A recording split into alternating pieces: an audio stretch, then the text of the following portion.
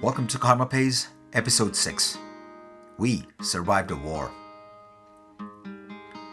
It's not much to look at now, but you should have seen Clarksburg in the 1900s after they found copper in the nearby mountains. While the mining companies made money for a century, the people built a thriving community.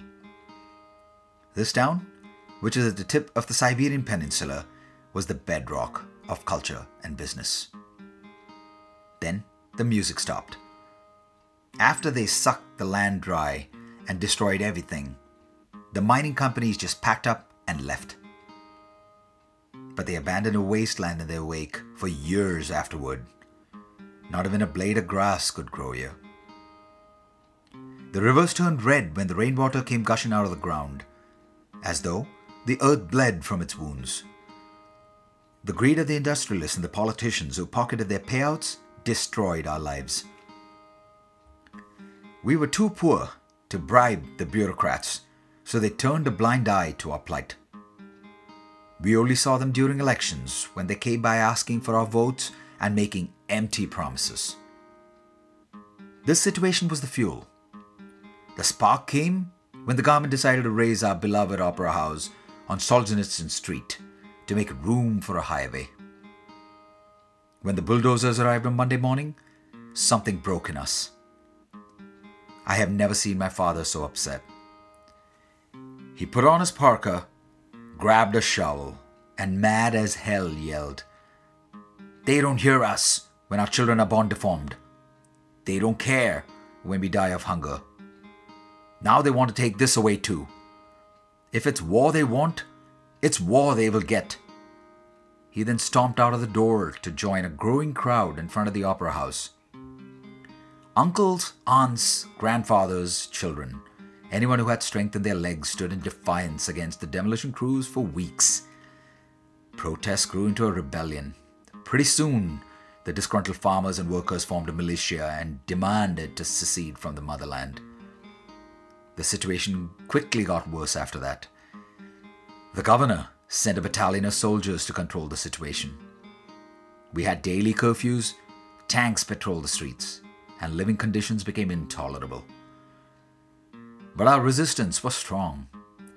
The opera house became the symbol of our struggles. Gun battles killed scores of civilians, but that only strengthened our resolve and the war escalated. Soon planes dropped bombs on the little town. The opera house was the first to be reduced to rubble. This was the land where entropy reigned supreme. Chaos ruled the day. One by one, all 7 of my brothers and sisters left town. My parents forced them to leave, but I didn't. I stayed to fight the fight because our cause was just. As luck would have it, the media picked it up. The Moscow correspondent of the New York Times covered us extensively.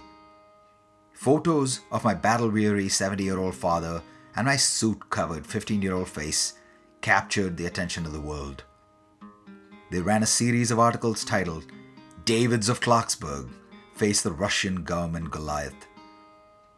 There was a massive outpouring of sympathy, and the issue raged on in the United Nations for months. But diplomacy worked too slowly to prevent bloodshed more quickly. I was beginning to think that we got our hopes up in vain when agents from Karma Pays came calling one day. Soon thereafter, the tide started to turn. The government negotiated a peace agreement when we eventually had the upper hand. Peace and prosperity came soon thereafter. We had our first harvest of grapes a couple of years after that. Wine never tasted better. It's the year 2040 now. Weary after a hard day's work at the farm, I stopped by at La Negrituo, the only bar in town. Someone had an ironic sense of humor when they named a bar the Black Hole, in the forgotten language of Esperanto. I like the bar. It's small and unassuming. The bartender slid over my drink a vodka with 2 ice cubes and a soybean.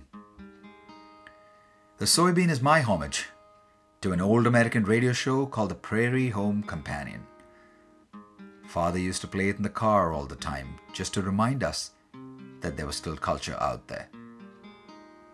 My two little girls, Anna and Rebecca, are home sleeping. I see them playing in the yard without any fear of bombs raining down, or if a sniper might have them in his sights, and it warms my heart. I know the sacrifices were worth it. My name is Vlad, and you shall soon see how Karma Pays helped us do it all.